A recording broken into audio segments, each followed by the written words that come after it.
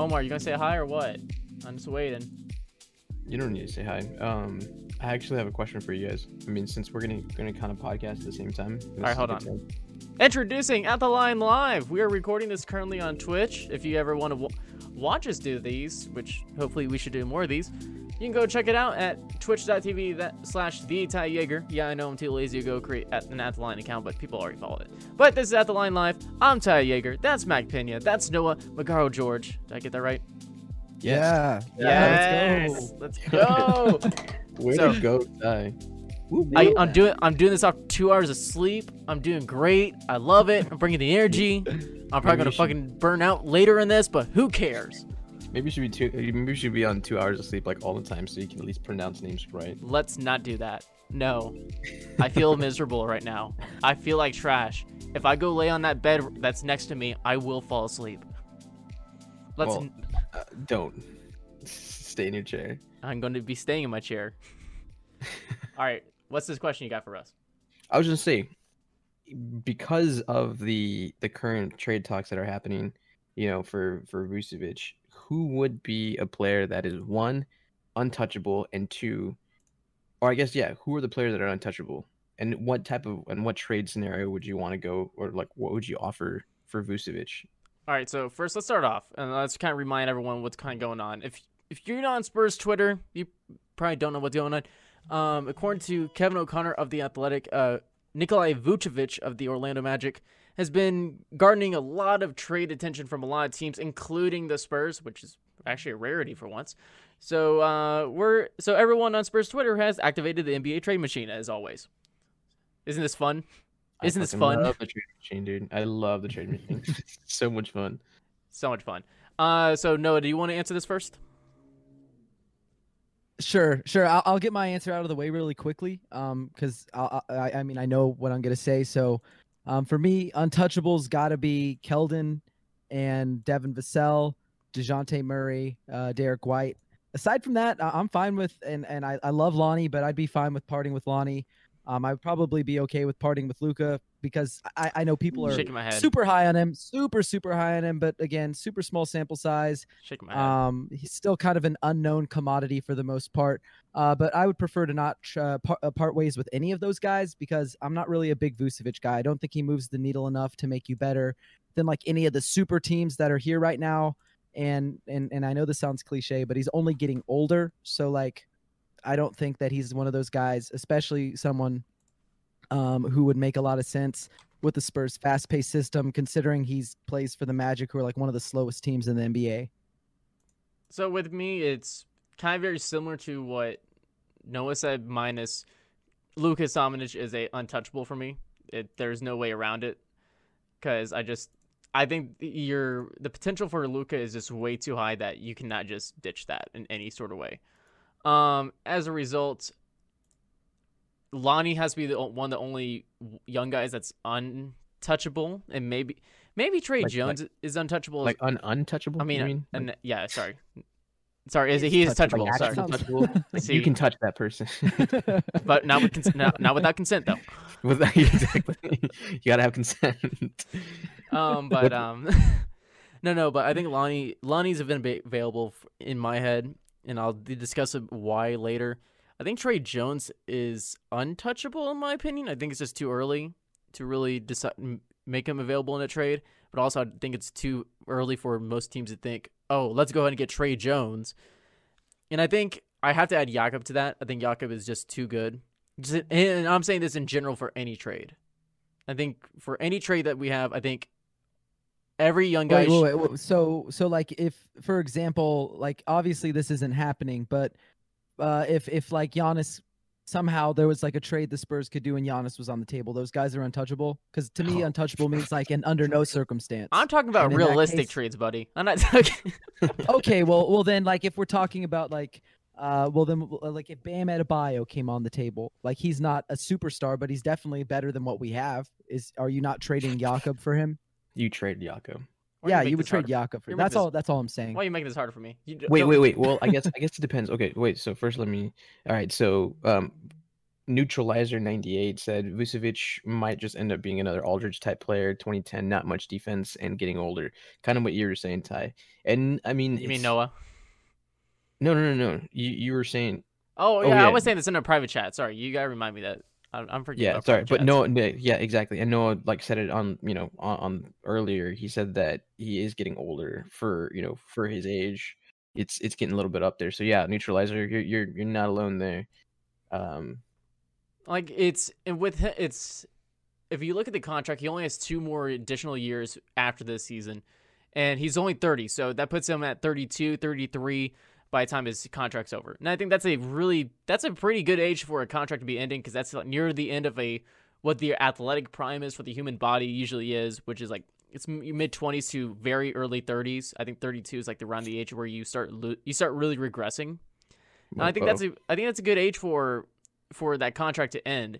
And so that's why I'm not really opposed to having Vucevic, because that contract's not long. It also decreases in money value as well. It goes from, I believe it's 26 million to 24 million to 22 million.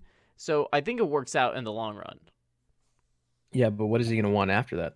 Is he going to continue wanting, like not necessarily max money, but upward 20 million money? And is he going to be worth it at that point? And I think at that point you just let him go. Or you trade him that last season. I think like Spurs fans are like not necessarily just Spurs fans, but like Spurs Nation is like so thirsty for a trade that like anyone who's on the table, they want him. And I think it doesn't really make sense like in a league that is mostly driven by guards, unless you're like a Nikola Jokic or maybe a Karl Anthony Towns. He's not in that category, right? He's not an Anthony Davis. He's not going to move the needle enough for you to like be a true title contender. So why part with a guy like Lonnie or anyone of that caliber if you're just getting someone who you're saying, well, let's let him walk in 2 years? Because if he's not helping you win a title, then you might as well hang on to Lonnie and see what else he could get you, or see what his ceiling is. Because I think everyone's ready to kind of like sour on him because he's not the flavor of the month anymore. But I don't think that's really fair for him.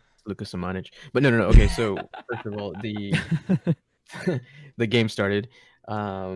Or the third quarter started. And if you're watching the live stream, the score is at the bottom of your screen. No, that's amazing. It's no longer a random T-shirt. Copyright, nothing on us. You can kind of see people run. You can see the floor because apparently the lower third is transparent. You can see a ref running. I know, it's cool, isn't it?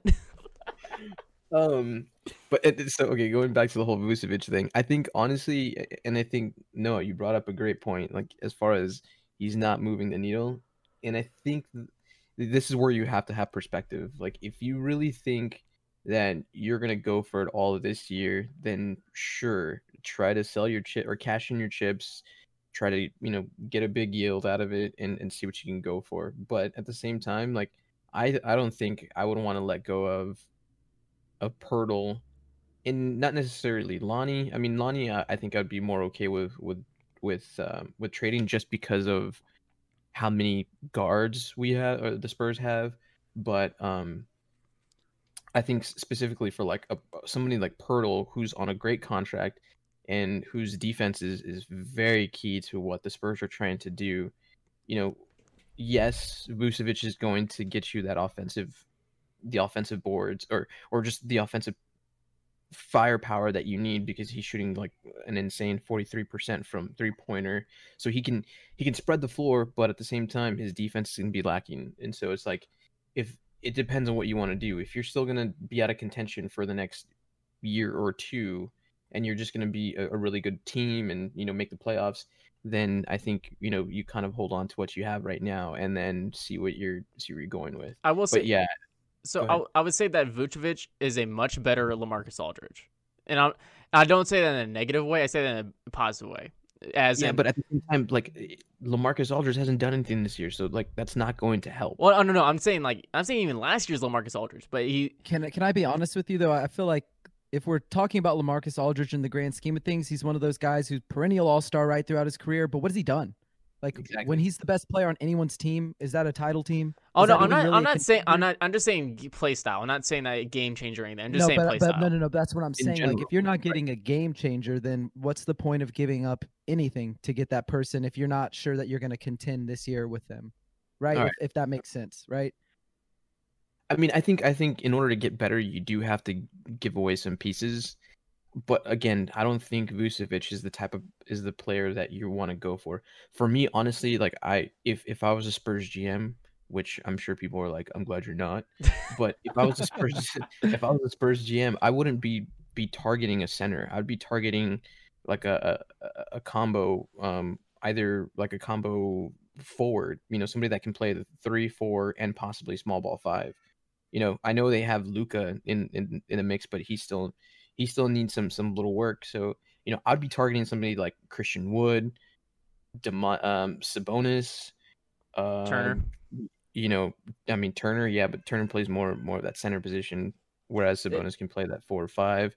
Like, I'd be targeting somebody like that, like somebody that's going to be able to flex in there and play alongside Pirtle, and at the same time, if they need to run him off, and then if they need to run him at the small ball 5, and possibly throw in Luca there, so that way you still have that size in the front court, but at the same time, you have somebody that can still stretch that floor. So Sabonis would be somebody that I would target. So 100%. here's the issue I think that you run into. So say that I think everyone can agree that the starting lineup of DeJounte, Derek, DeMar, Hold on. Keldon, and Jakob is probably one of our best starting lineups, right? Yeah, hold on. Just real quick on the same note on the Vucevic thing. From Neutralizer, he says one positive from trading Lonnie for Vucevic is that it creates room for more guards on the Spurs to play. Spurs already have a lot of 2s and 3s, so trading Lonnie means more playing time for Vassell, Keldon, White, and of course you get to keep the bar or DDR. Yeah, absolutely. I mean that's what we've said. It frees up the that guard rotation a little bit better. Let me actually transition to why I think Lonnie Walker. I'm okay with trading Lonnie Walker. I think so. One, he's been inconsistent this season. I think that's due to part that he just really hasn't had a consistent role, and his minutes been all over the place. He's kind of gone in the starting unit, but he's also been behind DeMar DeRozan, behind DeJounte, and all these other ball dominant guys. But then he goes to the bench and he can kind of do some good stuff, but he just kind of looks lost out there. I just think he doesn't fit with the team playing style wise, and I think that could be an issue. And I think that's why that I'm okay with letting him go or trying to get some assets out of him, because I just don't think he fits with the team game style wise. I know it's too early to tell, but that's what kind of thing I'm at least taking. I'm kind of perceiving at this moment. I don't know. I think it's kind of hard. I mean, I understand where you're coming from, and I think, he's been super inconsistent. His efficiency has been really low. His defensive numbers look really bad. But if you look at him, he's one of our best defenders in terms of like the versatility he brings. He can guard a lot of different guys. He draws a ton of really tough assignments. I think on Twitter the other day I tweeted, he guards all-stars like 25% of his defensive minutes as a man-to-man defender. He also, has guarded like the 28th hardest man-to-man assignments of any player of the 500 people who've played in the NBA this year. So I think defensively he fits in perfectly. I think he's just got to learn his role on offense. He's 21 years old. And like you said, he's been the 4th, 5th option. And that's really tough for a guy who needs the ball to stay engaged. So I think it's like a little early to say, let's get rid of Lonnie. It's time to get rid of Lonnie. Not that you're saying that, but then also be like, yeah, we got to keep Luka. In a guy who's played like 4 games in the NBA. I think we can't really say both of those things at the same time. But you see like the reasoning, at least I'm kind of okay. I'm not like complete. I'm kind of more on the fence, I would say, but I'm more open to trading Lonnie, if that makes sense. That's just kind of my reasoning, at least. Yeah. No, for sure. I get that. Yeah, I get that. I'm totally, I'm on board with you there, because I do think if there was anyone who had to go, not that I want anyone to go, and I think that's what you're saying as well, it would probably be Lonnie at this point. Right. Exactly. He's kind of the I wouldn't say odd man out, but he's the guy that's the probably the easiest to let go and offer in a trade. And honestly, it's like I just don't see him working out at this moment, and things can change easily. I'm just saying, what have we seen so far? Things can always change. We've clearly seen that of how Luka's prominence has come up in the past 4 or 5 games and how he's played. things just change on a dime in the league, especially this season. But it's just, I feel like that he could have more success in a different system at the moment. Just if he's able to have a more primary option, he's able to get the ball more. I think I just at this moment see him is not as a pure fit. And as I think like a lot of guys aren't like a pure fit on this roster. It's kind of like a hodgepodge of guys who they're just like kind of forcing to work together. I think defensively this team makes a lot of sense, which is why they're like one of the best defensives in the league. But I think offensively it's kind of awkward, which is why we see them kind of in the middle of the pack towards like the second third of the league in terms of offensive efficiency. I mean, we still got to keep in mind that this team is still what I mean, like Noah said, it's kind of hodgepodgey, but at the same time, a lot of them still haven't played together in a full season. You know, Yeah. The rotation, people are still learning the rotations. You know, Pop is still tweaking with things here and there. And you're starting to, your game plan from last year to this year is completely different. Like the way you run your offense has completely changed because last season your offense was primarily going through LA and going through DeMar. This season, I mean, we've seen that DeJounte is the primary initiator, and then DeMar will initiate it too sometimes. But DeMar's been a little bit more deferent on that and letting DeJounte run the team. And obviously with LA's Cam Reynolds just drained a nice 3, by the way, so good for him. But we've seen DeJounte like be the primary initiator, and since LA hasn't been here because of injury, you know, they've had to spread the ball around, and the team has looked really, really good. And so they're all learning the roles again, or at least learning their roles within the system again. Yeah. I mean, yeah, I think there's a lot of credence to that statement. Like they haven't had a lot of time to play together.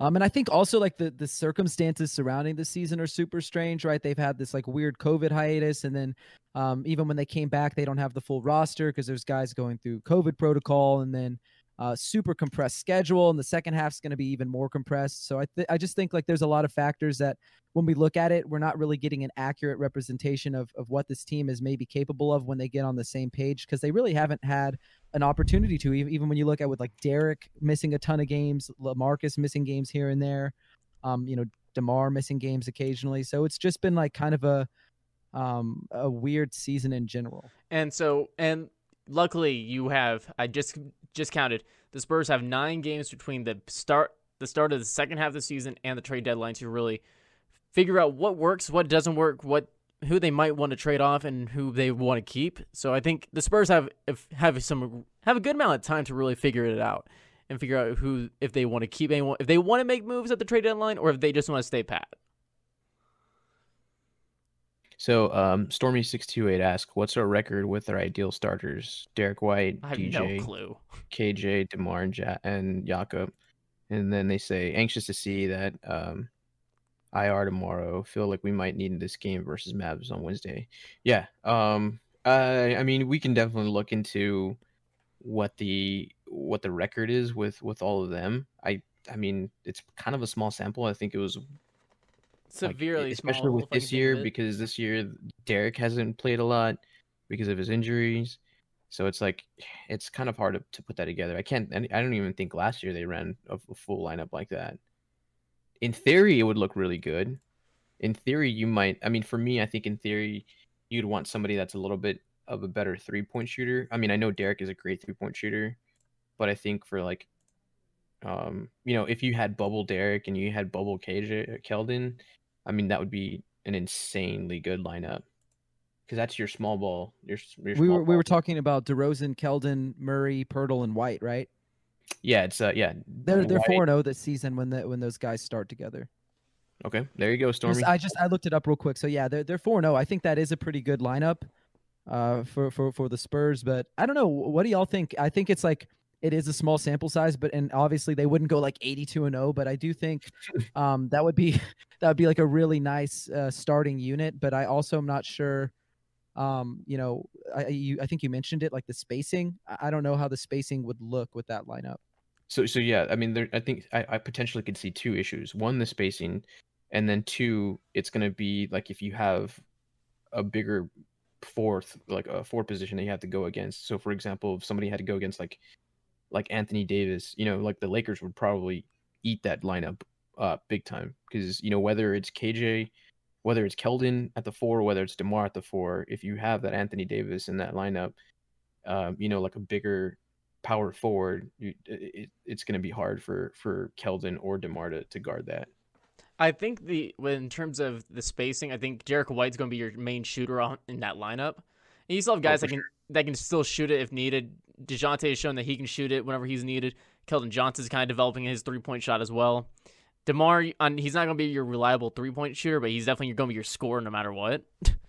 But I think that unit as a whole, they really work well together. The defense is crazy good. Even with DeMar out there, that's a crazy good defensive lineup.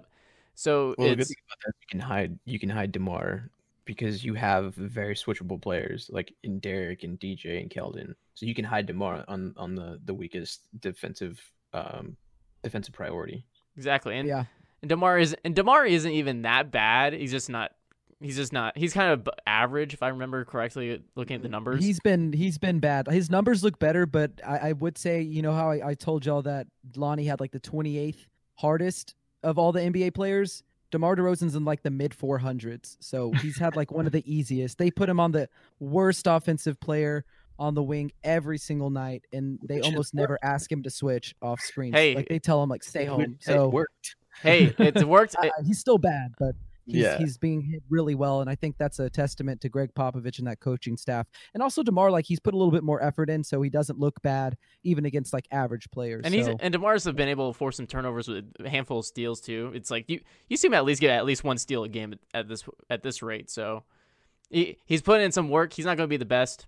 I think that's a known thing. But luckily, you don't have to be the best when you got Derek White, DeJounte Murray, and Keldon Johnson along with Jakob Poeltl out there.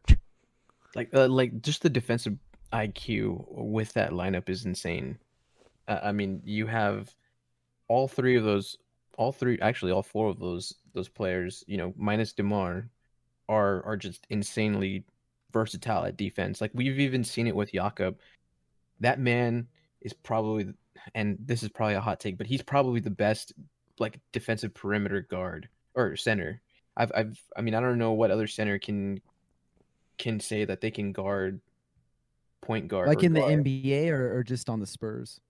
Well, on the NBA, he's one of the best defensive centers, and on the perimeter, like I said, on the perimeter, like because if you think about it, I mean, most of these centers are big, clunky. They're not very nimble. They can't get back. But we've seen Jakob time and time again get switched onto the perimeter, and then somehow, some way, comes back into the paint and still like forces a bad shot, and guards the paint somehow. Yeah, I think I don't know if I'm 100% on board. I do think it's a little bit of a hot take, but I also think like a product of him playing drop coverage and pretty much like every kind of situation where he's faced with the screen has helped him so that he like contains drives. But I think that's what he's been so excellent at, is like when he is forced to switch, he contains drives really well. Because I do think guys like a Lillard, obviously anyone could get like danced on by Lillard or Curry or any of those like top tier guys. But, those are elite, yeah. But yeah, he's been good. He's been good in that aspect. I don't think he's been like forced to. He hasn't tried to do too much. I don't think he's like, done too much. I think he's done exactly what they asked of him. I would actually, in opposition to that, not necessarily opposition to that, but I would say I think I could put an argument together that he's been the best rim protector in the league this season. And I would be fine with saying that. Like I would go to bat for Jakob on that point, because I really do feel that that's the case. Oh, 100%. That's what I'm saying. Like the defensive IQ on that lineup, if we were to like stick that lineup of White, DeJounte, Keldon, DeMar, and Jakob, like that defensive lineup is insane. Defensively, offensively, you might have some issues, but even then, I think DeMar can kind of work his way in there and get some assists with you'll have DeJounte and White at the top of the key, with Keldon crashing in, cutting in, while DeMar does whatever he needs to do. So yeah, I like that a lot. And then if you even factor in that like Lonnie, Devin are on the bench, that's pretty dangerous. Like you're not going to get a break throughout the night, and I think that's what's made this team kind of like special defensively. Even if they're like not the top defensive team, I think they've been really good as far as defense goes. So let's go ahead and move on, and let's talk about the outbreak player of the month, I would say, or the last month so far for the Spurs. First, let's talk about Luka Samanic. We know what's going on. Ah, damn it! I knew you were gonna say this shit. What? we're gonna talk about the outbreak. Well, he's at an outbreak. Looking at his G League play, and then the 4-5 games that he's played for the NBA team, I say he's played pretty damn well.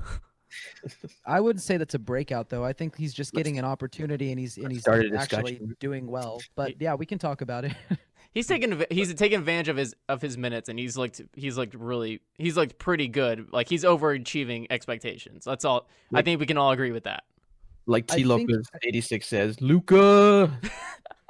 I hate to be a hater, but I also feel like it's easy to like exceed expectations when everyone's calling you a bust.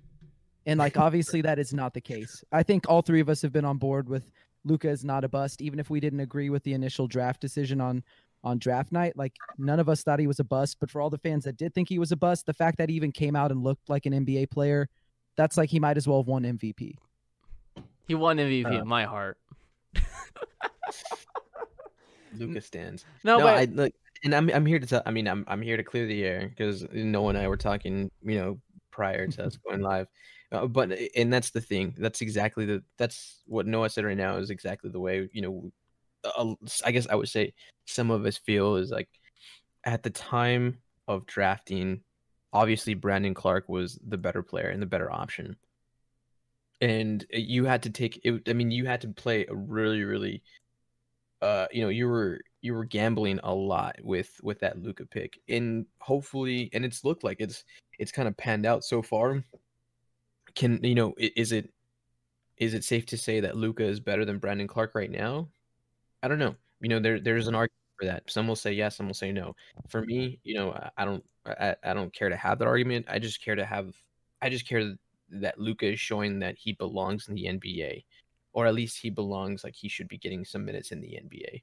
And I think that's kind of the win, with them playing him more because they need to, because of these COVID related stuff. So let's kind of look at his numbers in the past 5 games, which is the last 5 games that he's played. The last 5 games has been the 5 games. I just want to read the chat real quick. Sorry. Go ahead. I apologize. I'm gonna be doing this just so that way. Yeah. So Stormy628 again says on the lowest of keys, Trey Lyles has played pretty solid. Absolutely. He also says Luka's D is something nobody even considered. If he can guard and rebound at a high level, his offense will get going. That's also a great point, and I'm sure that Ty's going to get into it right now. T Lopez 86 says his defense has been surprising. Yes, absolutely. And then Two Shots Podcast, shout out to Joe. What's up, fellas? I agree that Luka has shown he belongs in the NBA. Boom. So go ahead, Ty. Let's go ahead and just hit with the stats real quick. Just a quick general recap the stats. I'm going to just say the normal box score stats, they're not really that stellar.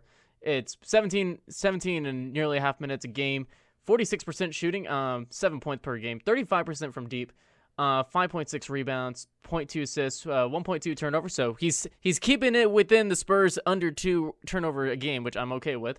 That's actually surprising for somebody that's just coming up from the G League, especially one that was really pretty turnover heavy in the G League this season. Oh fuck!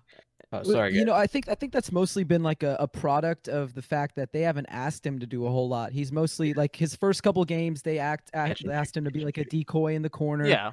They had him roll some cuts. They had him spot up. So you're not really going to turn the ball over very much. But if you look at a few of his games where they let him have a little more freedom, he had like 4 turnovers in one game. Yeah, he did. That was like all charges, which I didn't think was fair.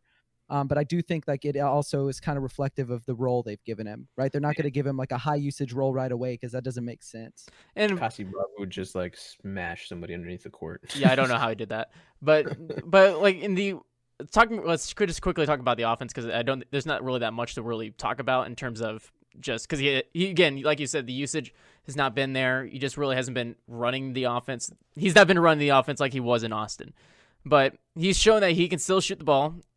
He needs the one thing I do think he's going to have to adjust with is catching those passes and then driving to the lane? Because he keeps getting called for travels, and I'm not sure what I'm missing. Noah, do you have any answers for that? Yeah, I don't know exactly what you're asking, but yeah, he's definitely traveling. He has his feet set and then he just starts running. You can't do that. You got to dribble the ball first. So I think that's just going to be like a thing that comes with time, right? Like I'm sure Pop is telling him catch the ball and shoot, or like wait till they're closing out on you and then dribble drive past them. And I think that's something that we saw a little bit in the G League, not really necessarily like to that extent. A lot of his turnovers were like more live ball, but I'm not really worried about the turnovers with Luka. I think as long as they continue to kind of like ease him into a role rather than thrust him into like a major role right away, he's going to be fine. Like that was never my concern with Luka. Mine has always been, even when I was scouting him for the draft, body language. Yeah. And that has been a 180. I mean, no more slumping shoulders, no more hanging his head, no more looking sorry for himself on the bench. I mean, this guy has been engaged. This guy has been, he's moving seemingly happy for teammates. I mean, I'm really happy what I've seen from him. I think we've also figured out that he kind of has a resting bitch face. Like, it's not even his fault. I think that a European thing. Is that just like a European, maybe like a? Like I don't know. European thing. Like I don't just look. Like just other Luka's always so happy though. He's like, always got a smile. Jakob's happy. Boban's always happy. I don't know. Okay, so Boban got a technical just for looking at some dude. So it's like, dude, is that just like a normal European thing? And dude, then, Boban went hand in hand with John Wick, man. I would be scared as a ref myself. Dude, that was so cool. I hate to like sidetrack, but that was so cool. No, this is what we need. We need more sidetracking. That was awesome. I loved that. That was, I mean, I knew it was going to happen because he was all over like the jump and stuff on ESPN talking about it, but actually like seeing it in a movie, that was sick. Cause I mean, like it's not a lot of times you can see like a former Spur in a movie, especially of that caliber. So he reminded me of Lockjaw, like from the James Bond series. Like, did you guys? Yes. Yeah, for because sure. Like yes. Big and like Frankenstein-ish. And I mean, Boban looked pretty good going against John Wick. That was pretty nice. He looked like he knew how to fight, right? Like he looked like he trained for that. Yeah, like it was great. Like I mean, it would have been cool to see more of it. Like I wish his fight was longer, or if he was like had a more solid role. But even just that little cameo was really, really cool. I agree with that. That was one of my favorite parts. At the line, we talked Spurs basketball and movie fights. All right. So T Lopez says if he didn't have as many travels, he would have more points and few poster dunks. Yeah, I mean, and then JPAR311 says awesome to see different Spurs Twitter people on here. Josh here from Air Alamo showing some support. Hey. What up, my boy Josh? What's going on from Air Alamo? All right, let's move on to the huge talking point with Luka, and it's the surprising defense that he has shown. And like this, and Noah, I think you can agree with me that watching the G League, I was not expecting this defense still. Like I saw some really good defense in the G League, but not the defense that he was putting on the NBA level. I'm gonna be an awful person and how dare say, you? Like, I've been watching Luka for like a few years, and that was like one of my big things for him coming out of the draft is he moves like a guard. He has really quick feet, great mobility. He can be one of the most versatile defenders. So like I wasn't that surprised. I actually made a breakdown on Luka during the summer, like after the bubble happened, and that was one of the talking points I had. So I haven't been super surprised that he's shown it. I'm surprised that he's shown it on such a consistent basis, and like pretty much every single play. And so that's kind of what I meant. It's like I knew he had the potential to be a very switchable player, like you said. I just was not in the G League. In the G League, he shows that he can switch. Yeah, I was just not expecting it to be put into the NBA level the way that he did on such a consistent basis throughout a game, and do that for back-to-back games against some really good offensive players. Yeah. So, and I know this is me. The advanced stats are my absolute favorite. But in the last 5, he's posted a net rating of 20 with an offensive rating of 114 and a defensive rating of 94 in the past 5 games. I think that's a good sample size, at least in terms of advanced stats. But it's the advanced stat, and for stats to really work, you need to do a mix of the eye test and the stats to really get a good evaluation of a player, because the eye test alone is not going to do you wonders, but the stats alone doesn't put into context. But Luka, he's been with the context of these advanced stats, especially on the defensive end, it shows up, and he has been stellar in terms of the movement, like Noah said, where he's keeping up with guards and big guys. He's keeping up with almost 1 through 5 in terms of movement. He's switching. He's staying active. Like Noah said, as well as with the body language, he's purely active on the floor. He's all over the place, and he's just putting the clamps down on everyone. And it's like, and some like defense is not fun to watch. It's just kind of there. It's kind of boring. But Luka's defense is so much fun to watch. I think for me, Yeah. that like as somebody that wasn't a Luka stan from the very beginning, I just I had to submit one of those Luka apologies that's going around Twitter. But I think for me, that's been my biggest thing, and that's been my biggest eye opener is like, hey, this he's translating everything from the G League, especially from this year, because this year in the G League he just looked absolutely dominant, like nobody could stop him. But he's translating all of that into the NBA, and I think that's been probably the best thing about his game. Yeah, his offense and some of the turnovers and stuff like that can be cleaned up, but I think the fact that he's engaged on defense, especially against who he's coming or who he's defending. We saw some great plays against Harden where usually Harden will get the step on a guy, and because Harden has such a high jump shot, he's able to get that shot off. But we saw Harden had to dish it out. The same thing, I think it was with Brandon Ingram, and then he had to dish it out to Josh Hart. Like it's just the fact that Luka's been able to stick with those guys, and even if it is on an individualistic basis, like for defense, he's still been able to force those plays and continue to do it. So for me, that's been my biggest thing. Like the reason why I think he should stay in the NBA and just get NBA minutes. Yeah, I mean, they're not going to have any other choice. I mean, they can't send him down to the bubble anymore. So, like, the deadline is passed. So they're going to have to keep him with the NBA roster. Plus, this season looks like, and I hate to be this guy, but it looks like it's coming to an end for the Spurs here. I think they're down by like 14. So maybe, actually, maybe not. They may have a chance, but knowing Austin in their comebacks, we can never count them out for sure until it's like that's true. I saw they were down by 20, but I guess it's 14 now. Well, yeah, it's 14. Yeah. 99-85, the Austin Spurs are in the fourth quarter. So against the Blue Coats. Again, if you're listening to this episode on our normal podcast feed, remember, you can watch us on Twitch when we do these live occasionally, which we're, as I say occasionally, as this is our very first one. We're going to be doing this more often. Make sure to check it out, twitch.tv/TheItalianer. You can find that on all our Twitters. But Noah, go ahead and continue what you were saying about Luka's defense. No, I really like what I've seen man to man. I think that's super valid. And Mac and I were talking about a little bit before we started this.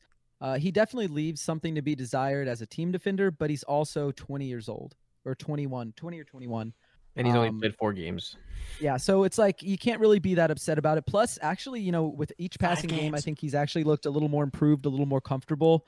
And if he can be one of those guys who's not just a good man-to-man defender, sort of like Lonnie is, but a bad team defender or a subpar team defender, then I think he adds tremendous value, even if he's having like an off night from the field. Because as long as you're an elite defender, and I know this is like an offensive-driven league now, but like the last 5 finals teams outside of the Lakers have all been top 5 in defensive rating. And if you can have a team like that, and you can have a guy who can help you get to that level, then that's a ton of value. So, Two Shots Podcast, Joe says, look, I'm all about Luka getting minutes, and I love seeing his growth, but I think we overhype him at times. His time is coming, and the ceiling is high for Luka. I'm just enjoy watching the kid play when he's given minutes. Yeah, I think that's...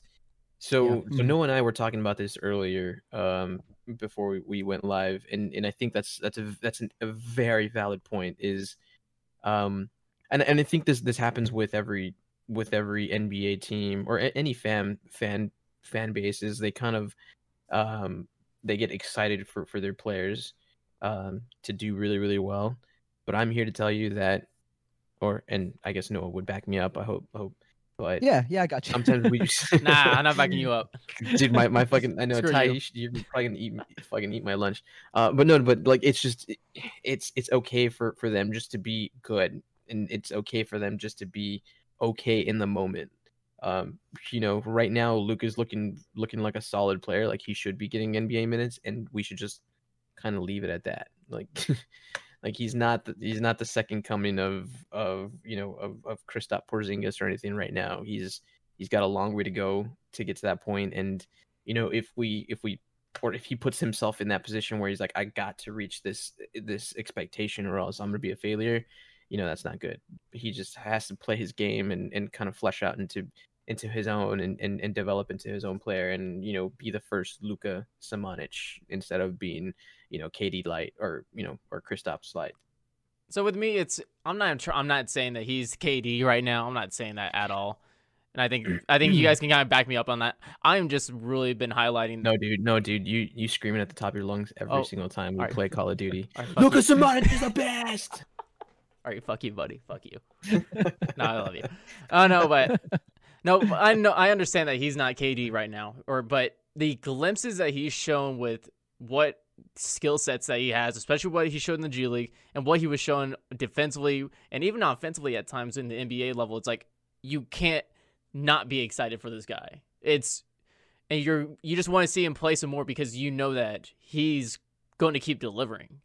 He's shown it the past 5 games, and I would love to see him play within that rotation. I don't know he's going to do that just with how the rotation has been this season, and the rotation this season's already been pretty damn good in terms of the personnel you have out there.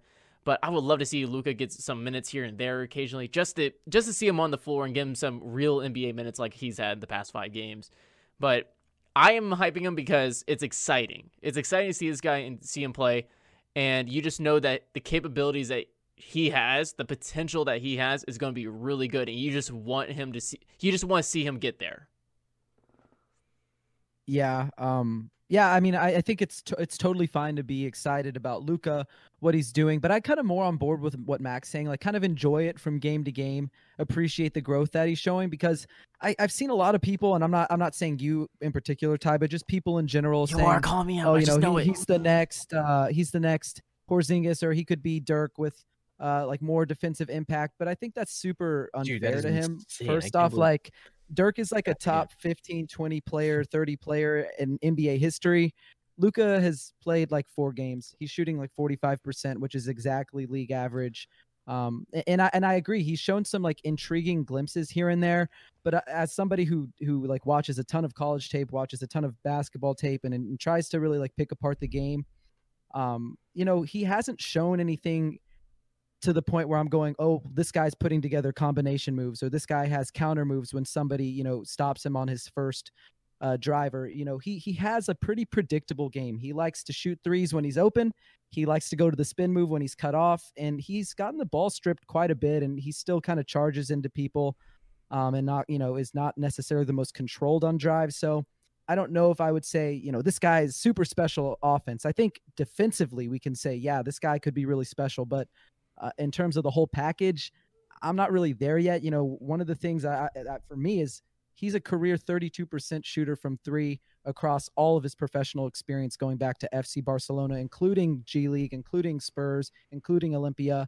And that's pretty awful. I mean, he's going to have to get better. I know he's shooting 35% there or 40% there right now, but the same thing I said with Keldon last year, where he was shooting 60% from 3, small sample size. Let's give him time to, you know, come back to earth, regress to the mean, and then we'll see where he is. Because I think it's just like too early to say this guy is. Do you think with his 3-point superstar? Do you think with his 3-point percentage, it's been kind of low just because I would say between all the different levels, he's been shooting them between 3-4 different 3-point line lengths in terms of just of going from the EuroLeague dimensions to the NBA dimensions. And he's inconsistent, but he's still putting up shots. I think the shot motion itself is really clean, and I believe once he starts clicking, if he starts working with Chip England even more, I think he's going to get that shot going. I think he needs some time to really get adjusted to the 3-point line. And he said this last season that, and even during the bubble this season, whereas he's just trying to get adjusted to the game, to the speed, to the physicality. He's still trying to get adjusted.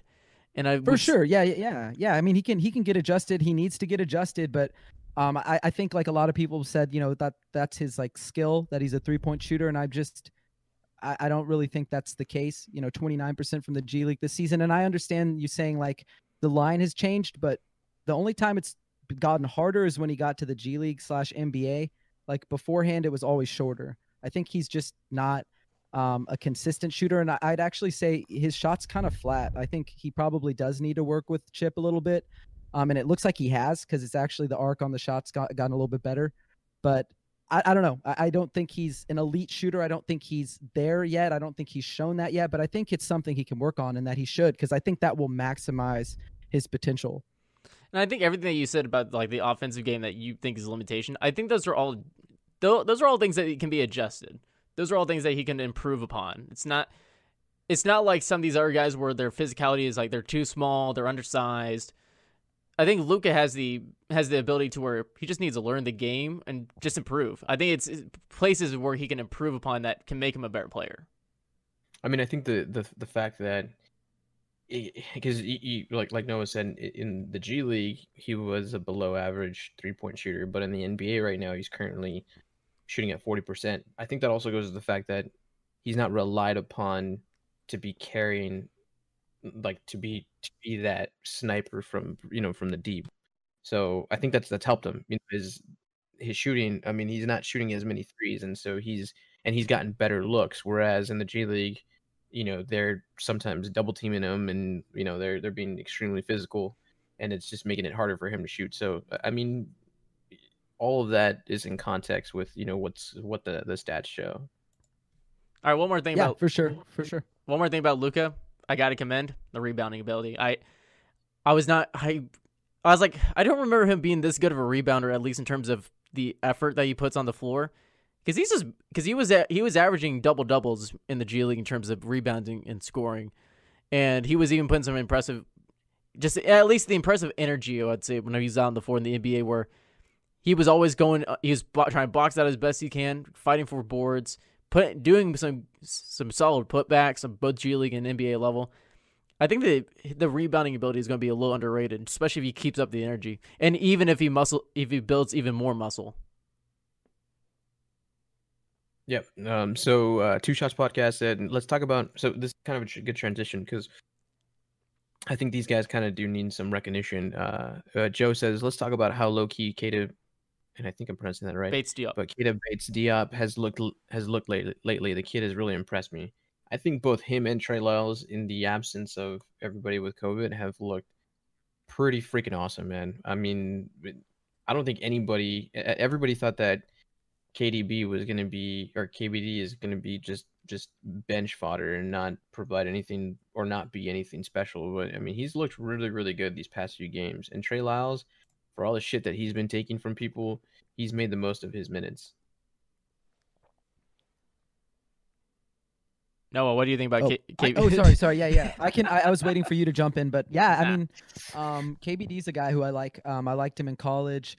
I thought that the Denver Nuggets kind of gave up on him a little too quickly, and I was happy that he fell to the Spurs. I kind of also was of the mindset that he was probably going to be this guy who didn't get any playing time, but he's done pretty well. I mean, like for the season, his percentages are bad, but like over the last couple of games, he's been great. I think it's like 50% from three, 50% from the field, 100% from free throw. So that'd be like the first 50-50 100 season in NBA history, which would be crazy. But yeah, he's been solid, defensively good, solid spot up shooter. I'm happy for him. I don't know that he's going to stick around in the rotation, but it's nice to know that the Spurs have the depth. Like he got 4 steals on either in the first or second game they played. I think he was definitely a pleasant surprise, especially for a time that the Spurs desperately needed some guys to really show up for them. And it wasn't like I think the only game that was a bad game overall was that last Thunder game, because the rest of the games were still close. They sent the Nets to overtime with a depleted roster. The first Thunder game came down to the last shot, and they got 2 wins out of it. Went 2-3 on the 5-game stretch, but to have the way that you had guys like KBD perform the way they did, that there was a reason that he didn't go 0-5 that run. It's because of the players like him. Yep. Yeah, him and Trey, because I saw in the comments that somebody said Spurs Facebook wanted Trey to be cut a while back. First off, I don't really trust Spurs Facebook. But, if you're trusting Spurs Facebook, I'm sorry. We need to re-educate you on your basketball. If you're on Spurs Facebook, you should just screenshot it and post it to Twitter so we can roast them. Yes, that's the best thing. I joined it the other day because I was I wonder if there's content that's like worth looking. No, No. Absolutely not. No, I'm sorry. It's like, I mean this in like the nicest way possible, but it's literally like the boomers of like the basketball world. It is the worst place on earth. It's like basketball IQ. The collective basketball IQ's got to be like 12. What's worse? Sorry not if there's good. any boomers that are watching us right now. It's not directed at you. You're It actually really isn't. engaging in good Spurs content, not Facebook content. What's I don't worse? think it's crazy how casual fans they are. Yes, Spurs Facebook are very casual fans. What's worse? They're the ones. They're the ones that go to the game and they have the free T-shirts and they don't put on the fucking T-shirts and so they leave them there or like they fucking put them in their bag. Fucking hate those fans. Where the If you're one of fucking those You fans- gotta shirts? rock it. Yeah, we're the You shit. gotta rock that shirt. You We're- have to. If we're- it's on the back of your chair, you have to put it on. We're You have to.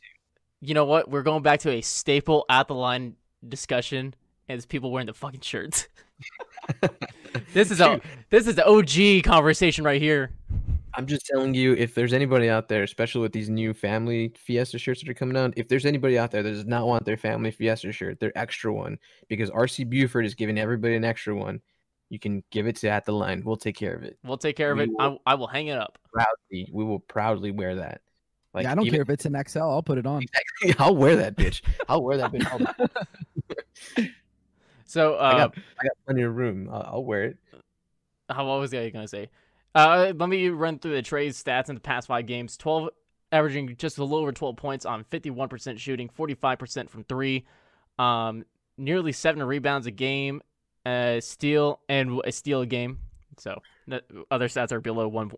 Right, he's But- but stat sheet though. Shoot. Yeah, but he's been stuffing it up. I think he became, when I say either the 8th or 9th different Spur player to be leading the team in scoring for a game this season. So, but he's been really solid, and he's been showing up trying to earn himself some minutes. I mean, honestly, Yeah, what do you think about this?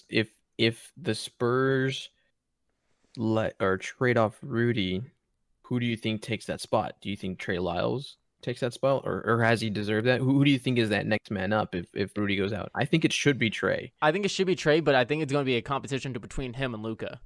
Yeah. But Yeah, about you, I Noah? feel the same way. It's really Wow, tough for me. something we because all as- agree upon. Jeez. no way. as much as like I told y'all that maybe Luka isn't like the next Porzingis, I still would love to see him out on the floor more than Luke or more than Trey. But Trey's earned it, right? He's been spectacular. He's been really good. He's a guy who I think was drafted in the same draft as DeJounte, and he was drafted in the lottery. So it's not like he doesn't have talent, and I think he's starting to put it together. I mean, even last year, in the bubble, he was kind of putting it. He was getting better, and then for somehow, some way, it just like this season he started off really slow, and it might be because of like the rotation, and he just wasn't in it. But he hasn't. I don't. I mean, for me, like this is one thing about the fans is like he hasn't looked bad, or I mean, okay, let me rephrase it. I rescind that comment. he hasn't been extremely detrimental to like the team, because he hasn't gotten a lot of minutes and consistent, but there has been times where I think he's been better than like people give him credit for. Yeah, I think that's true. I think like it's easy to forget about Trey because he didn't play in the bubble. He had that like appendectomy, like emergency appendectomy the second they got there, basically, and so he Yeah. didn't get to play, and then he fell out of the rotation. But he's a talented guy. I mean, like I said, he was drafted in the lottery. Clearly, the talent was there. He's putting it together, and I'm actually really impressed with what I've seen when he puts it on the floor. Like he's had some really interesting angles, not ones that I would think you would traditionally take to the basket, and then he just finds a way to finish. He's So looked I like really a tight like end. Trey. He's looked like a tight end out there. Like he has that cut where, and I've noticed that same thing. He'll grab at the top of the key, and then when they're doing the pick and roll, he'll like he looks like a defensive end going after a quarterback. Like he takes that cut really, really hard. Yeah, He's for sure. leaning I'm to the happy side. for him. All right, so there's less than 2 minutes left in the game, and Noah and I actually have to get to a post press conference. So let's start wrapping it up. Let's really go really quickly. Second half of the season's going. Spurs are currently, I forgot what the numbers are. I'm a horrible fan. Spurs are 18-14, 4 games above 500. Now they're gonna have about 40 games packed it within the span of 2 months. Are you guys confident that they are going to? Are you going confident that they can make the playoffs, or what are you do? What do you think about this team going into the second half of the season? I'll start with you, Noah. Yeah, I mean, I think from the beginning of the season, I said I thought that they were going to be a play-in range team. I think that still kind of applies. I think they were going to be a sure lock for the playoffs, at least as like a sixth or fifth seed, if like COVID hadn't hit them. But now that there's 40 games in 68 days, 11 back-to-backs, I mean, that's brutal. I think they'll probably fall in that play-in game range, and maybe from there they make it, because I think they're just too competitive to fall out of a playoff picture. But that's just how I feel about it. I think I actually think that they're gonna stay in that lower, not 7th or 8th spot, but they could be floating around the 4 through 7 spot, just because the one thing that the Spurs have that I don't think very many other teams have, with the exception of a few, depth. They have insane depth to the point where even if they do have a back-to-back, they're able to field lineups, with various. With different people. You have Trey Jones that's looked pretty good, playing some minutes, and then you have with the rise of Trey Lyles and KBD and Luka, you're able to rotate them in and out and not play them so much minutes like on the first leg of that back to back. So if anything, right now these next 2 months are going to really test their depth, and if their bench can come through like it has been throughout the season already, I think we see them probably like in the 5th or 6th spot, like T. Lopez said, for sure. And I agree with you, Mac words.